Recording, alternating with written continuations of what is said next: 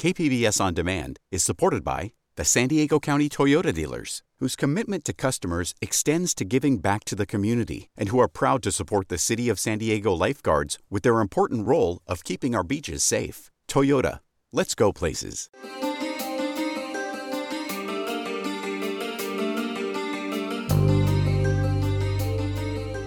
Welcome back to the KPBS Cinema Junkie podcast. I'm Beth Accomando. Today I kick off 5 weeks of horror-themed interview podcasts with an archive interview with Clive Barker from 2005. The first thing that strikes you about Clive Barker is the contrast between the man and his work. There's nothing in his outward demeanor to suggest that he's penned such dark fantasies as The Books of Blood, directed the horrific Hellraiser, and created such perverse sketches as throwing the Christ child over the edge of the world. Barker strikes one as refreshingly sane and immediately likable. Not exactly the adjectives you'd use to describe his work, but Barker is articulate and intelligent, and those are qualities that can be found in his works. Over the years, Barker has become something of a Renaissance man, as his art expanded to include theater, literature, comic books, filmmaking, and even children's stories. He's even collaborated with Spawn creator Todd McFarlane on 2 diabolically disturbed lines of toys, Tortured Souls and The Infernal Parade, both of which sold out and can only be found on eBay and in collectible shops. There's even been talk of the 2 collaborating on a movie based on the characters created for Tortured Souls. Barker gained literary fame for his groundbreaking Books of Blood and his 1987 bestseller, The Damnation Game. It was in 1987 that Barker also decided to bring his unique, audacious, pull-no-punches brand of horror to the big screen. A drop of blood seeping through the floorboards of an old attic gave rise to a gruesome phoenix in Hellraiser, Barker's feature film debut as writer-director. The film helped redefine the horror genre and catapulted Barker into the limelight.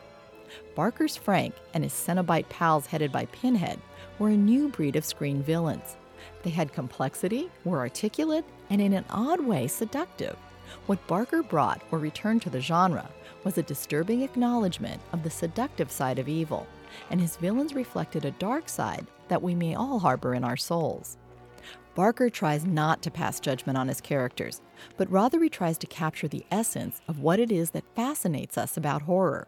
His approach is objective, yet he's also able to evoke sympathy for unlikely subjects. In a book like Cabal, he takes us into the mind of a serial killer and unflinchingly details that psyche. He also introduces us to a netherworld of monsters that he makes human and sympathetic.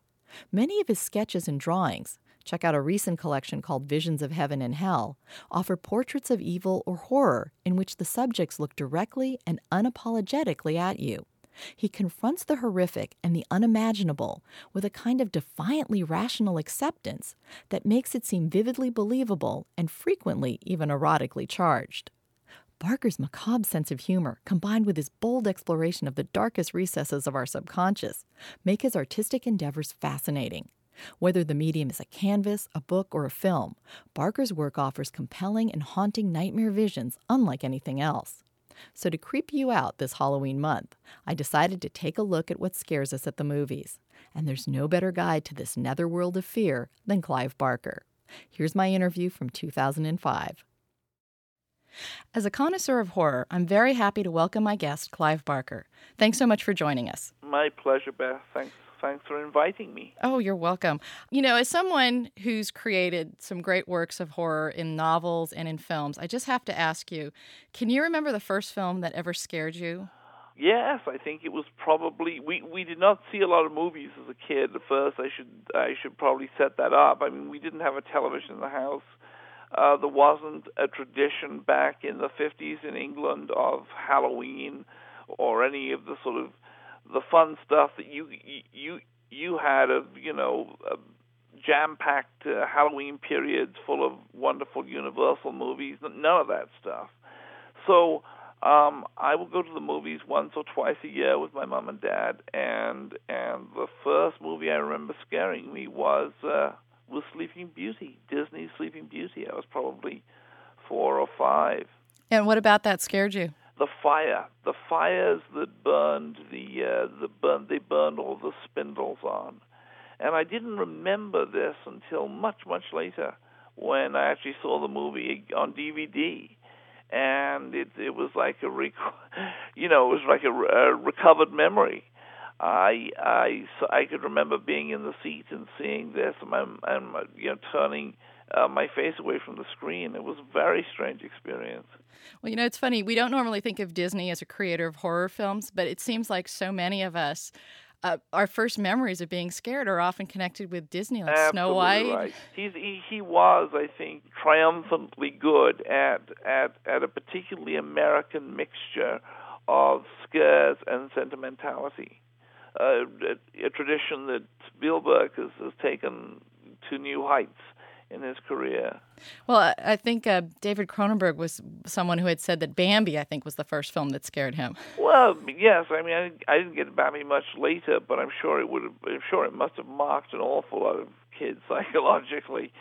By contrast, I don't ever remember being scared by books, ever. Books allow you to imagine to the level that you can deal with them and no further. So they're a kind of form of fiction, I think.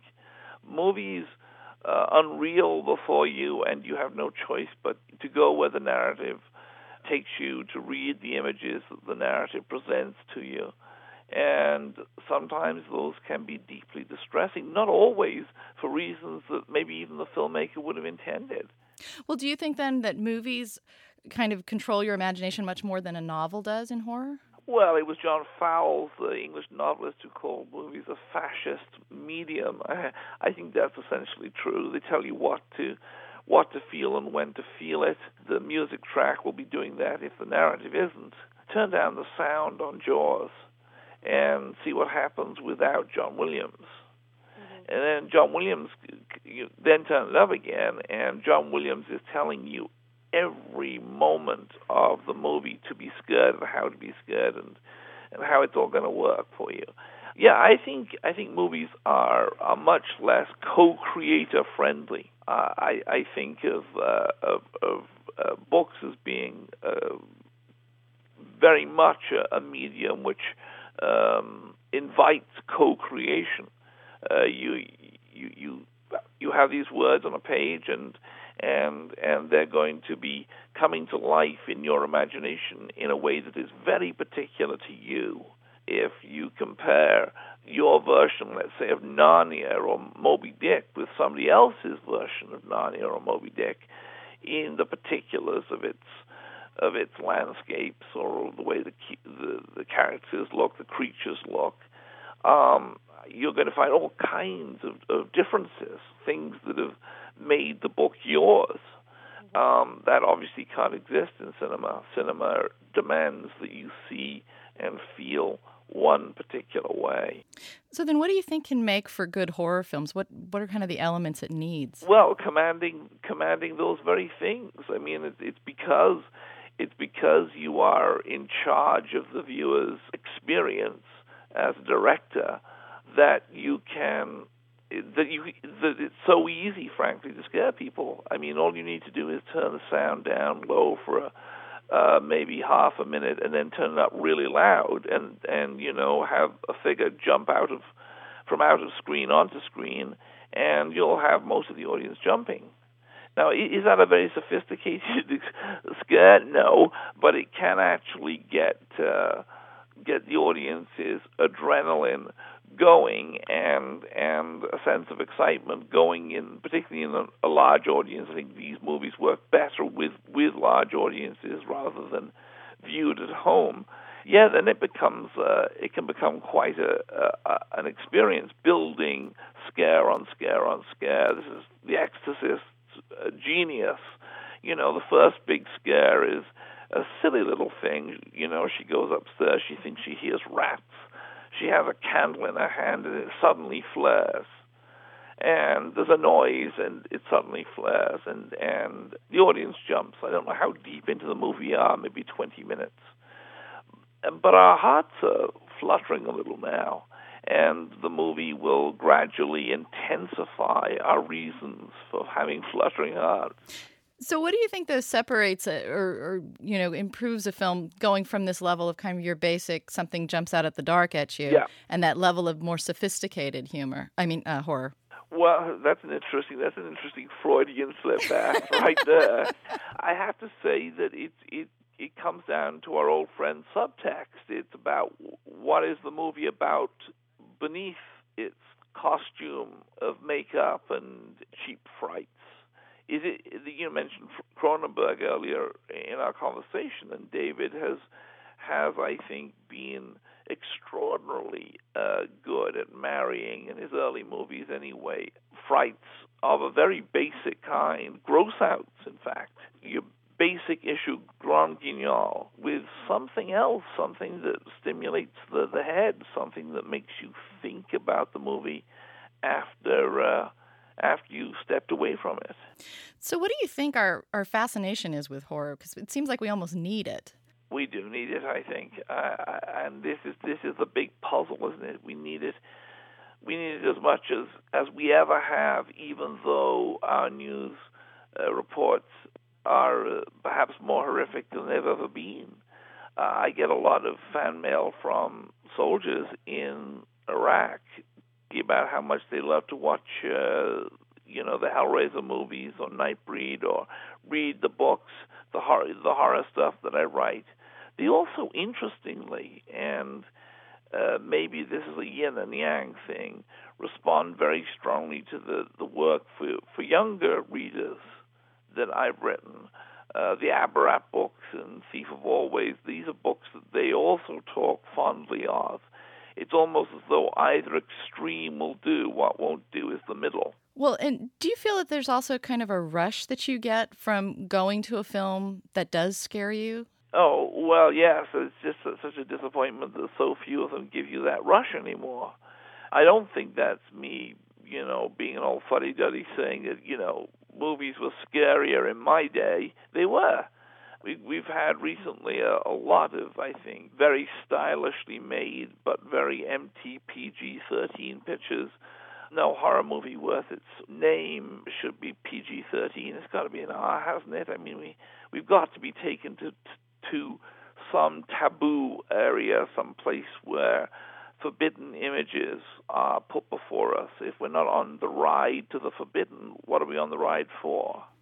Now, these soldiers who've been writing you, I'm just curious. I mean, they're probably experiencing a certain kind of horror on a very realistic level. Well, that was my point, really. Exactly right, yeah. So what kind of things are they telling you in these letters in terms of their appreciation for your work?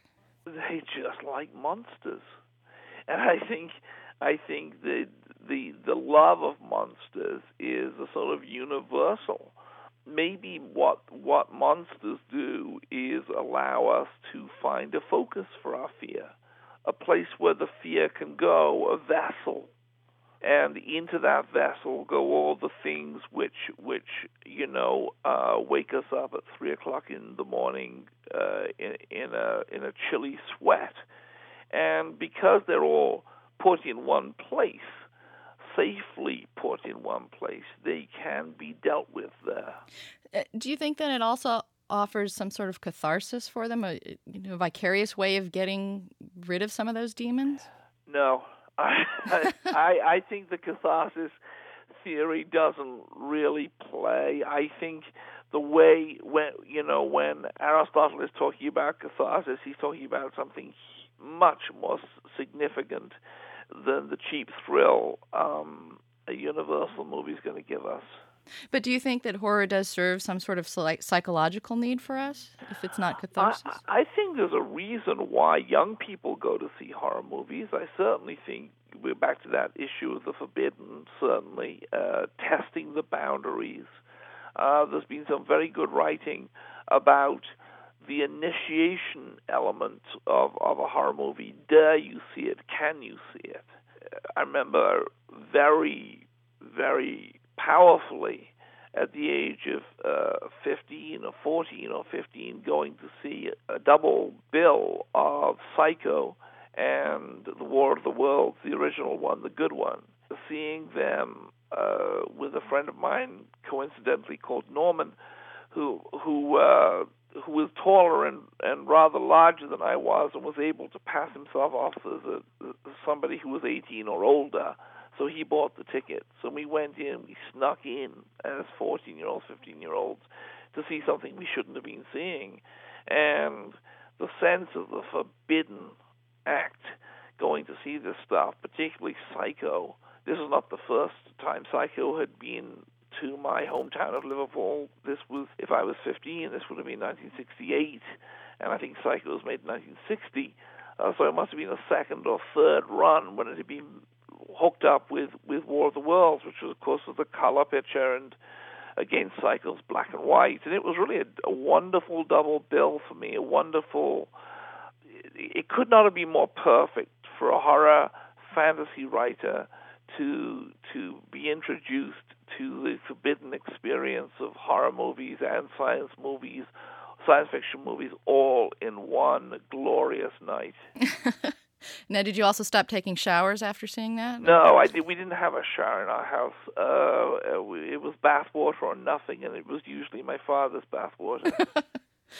I've had a chance to interview a number of different horror directors, and one thing that struck me about a lot of them is they seem so well-adjusted and kind of untroubled by nightmares themselves. And I'm just wondering, do you feel that you get to kind of get rid of fears by writing about them? Do you suffer from nightmares yourself? I don't suffer from nightmares usually, but I think one of the things that's very hard to do is really be in anybody else's head. And I'm a little leery of saying, oh, well, I'm different from the average fellow because I do this, and this is what I feel like. Everybody is different from everybody else, it seems to me. And the experience of being Beth is unique to Beth, and I cannot know much about it. So I'm very cautious of making grand statements like, yes, well, of course I feel less fear than Harry, Tom, or Joe because I get to write it down. I don't know what fear means to those people. I'm never in their heads. I can never be in their heads. What I do know is that when I look at the culture around me, I see people doing all kinds of things to make themselves, obsessive things, to make themselves a little happier in what must therefore be an unhappy condition, being human. Overeating, smoking, drinking themselves into oblivion, drugs, now reaching down into the preschool practically. There is something about the human experience which is frightening. And we are so much not in control of ourselves. A friend of mine, a dear friend of mine, was going along with his life very happily, and a few weeks ago was told he had stomach cancer. Changed his life in one sentence. I had talked to David Cronenberg once, and he said that Martin Scorsese was afraid to meet him. This is the director of Taxidermy. I heard that too. Do you sometimes feel that people expect you to be more like your work? Yeah. I think they do, and I think they're always sort of a little surprised when they find that I'm not, going for the jugular with a Stanley knife. But I think that it only takes a moment for them to realize how absurd that expectation is. I mean, who knows what's going on behind my eyes, of course, I could be plotting all kinds of terrible things. But I'm pretty socialized as long as I keep taking my pills, I also wanted to ask you, do you feel that horror has changed over the years in films in terms of the things that that scare us? Not enough. It hasn't changed enough in my estimation. I think we should be bolder in our confrontations with fear and our sources of fear. When I wrote the Books of Blood, which were my first venturings into this area 20 years ago, one of the first things I did was drag sex, kicking and screaming, into horror fiction, where it had been conspicuous by its absence. And yet it remains conspicuous by its absence, except in the most coy, giggly kind of way in our contemporary horror movies. I think we have a lot of pretty scared filmmakers out there, actually, scared in all the wrong ways, scared of their producers, scared of not getting their films made. And, you mentioned Cronenberg a couple of times in this conversation, and David is an honorable exception to this. As David has gone his own sweet way throughout his career, and made movies that didn't always do well at the box office, but he could proudly say were unlike any other kind of movie that was being made.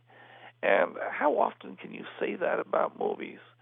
So often movies these days resemble warmed-over versions of something that was better 20 years ago. Do you see anybody else besides Cronenberg who does get it right, either in the U.S. or England or even overseas, like in Asia? Yeah, I think we've seen a whole bunch of Japanese and Korean filmmakers get it right. I think Del Toro gets it right. His Spanish movie, The Devil's Backbone, for instance, was I thought, an extraordinary movie. Kronos, another movie by Del Toro, again, really wonderful, made for $250,000 or something like that. I think sometimes the slickness of the American product undercuts it. The remake of the Amityville Horror and the Texas Chainsaw Massacre were, in my mind, undone by their slickness. The remake of the Amityville Horror had a star who looked like he was so built up. He looked like he was ready for the Mr. Universe contest, and could certainly have wrestled any demon to the ground face to face. It was a Hollywood product, and it felt that way. Well, what about something like Land of the Dead with George Romero coming back to the horror genre? Well, I like George, and I like zombie movies, and I like that movie more, I think, for sentimental reasons than because it added a huge amount to the mythology which he's created. My favorite of those movies will always remain Dawn of the Dead, I think. Are there any films that scare you now? Very few. I'm much more likely to be, I'm not even going to say scared, moved in that interesting, dark way by something that appears on the news, frankly, than I am by movies. I've been watching horror movies now. Well, when did I say 1968 was when I snuck into Psycho. That's almost 40 years ago. I've been watching these movies for a long time. There are very few tricks left up, very few sleeves, I suspect, which I don't crow about at all. I'm just rather disappointed by, frankly. I'd much prefer to be a virgin again, and be able to enter the. I remember, for instance, suddenly comes back to me as we talk about it. I remember going to see the first Cronenberg movie. Why am I not remembering its name? They Came from Within? Yeah, They Came from Within. Its reputation had my hands clammy before the movie had started to play. Unfortunately, there aren't any movies around that do that anymore. You're both a filmmaker and a novelist, and I was just wondering if you could talk a little bit about, is there a different way that you approach horror in the different mediums? Oh, yes, absolutely. And I'm preparing some paintings for an exhibition here in Los Angeles for later in the year, and there are some paintings that are, I think, horror paintings that I'm making for this exhibition. And so there's three places that I'm working, with the notion of horror. And yes, absolutely, there are different ways I approach the whole process. Again, I would go back to that issue of how much can happen in the audience's head in a book, how much more room you have to mind meld with the audience, to share the audience's imaginative reserves and play a little, enjoy each other's company a little. movies are what they are. They play out the same way. You leave the cinema, a new bunch of audience members comes in, and the movie plays out in exactly the same way. Books aren't like that. They love our intimate contact. Now, you brought up your painting, and I just want to say there's one drawing I saw of yours that's of a young boy with his hands like firmly shoved into his pockets and looking straight up into a monster that is ready to devour him. Yeah. And it just seems like that kind of sums up your approach to horror. It sort of does. Thank you for that. Yes, that is a very old painting. That painting it's a black and white. It's a brush drawing. I want to say that's 1977, 1976. But the boy is looking up at the monster as if to say, I'm not really that scared of you. And the monster has it, which is sort of vaguely dragon-like, has its arms crossed on its chest, like a really, irritated parent who somehow or other can't get the kid to be scared of him. And yes, I think that's very much my relationship with horror. It's go on, scare me, scare me. I very much want that. That appetite has not gone away. I turned 53 4 or 5 days ago, and I am still waiting to be. I'm still hoping to be scared every time I go see a horror movie. I mean, the appetite remains intact. Well, I want to thank you very much for being my guest today, and you are still someone who is able to scare us, and I think that's wonderful, and please keep doing that. Thank you so much. It's been a real pleasure, and I do mean that. Thank you. Thanks for listening to another episode of the KPBS Cinema Junkie podcast. Today kicks off my month-long series of interviews about different aspects of horror. So look for more coming up this month, including episodes on Reanimator the Musical, the psychology of the Babadook, and finding out what some of the first films that scared people are. So till our next Film Fix, I'm Beth Accomando, your resident cinema junkie.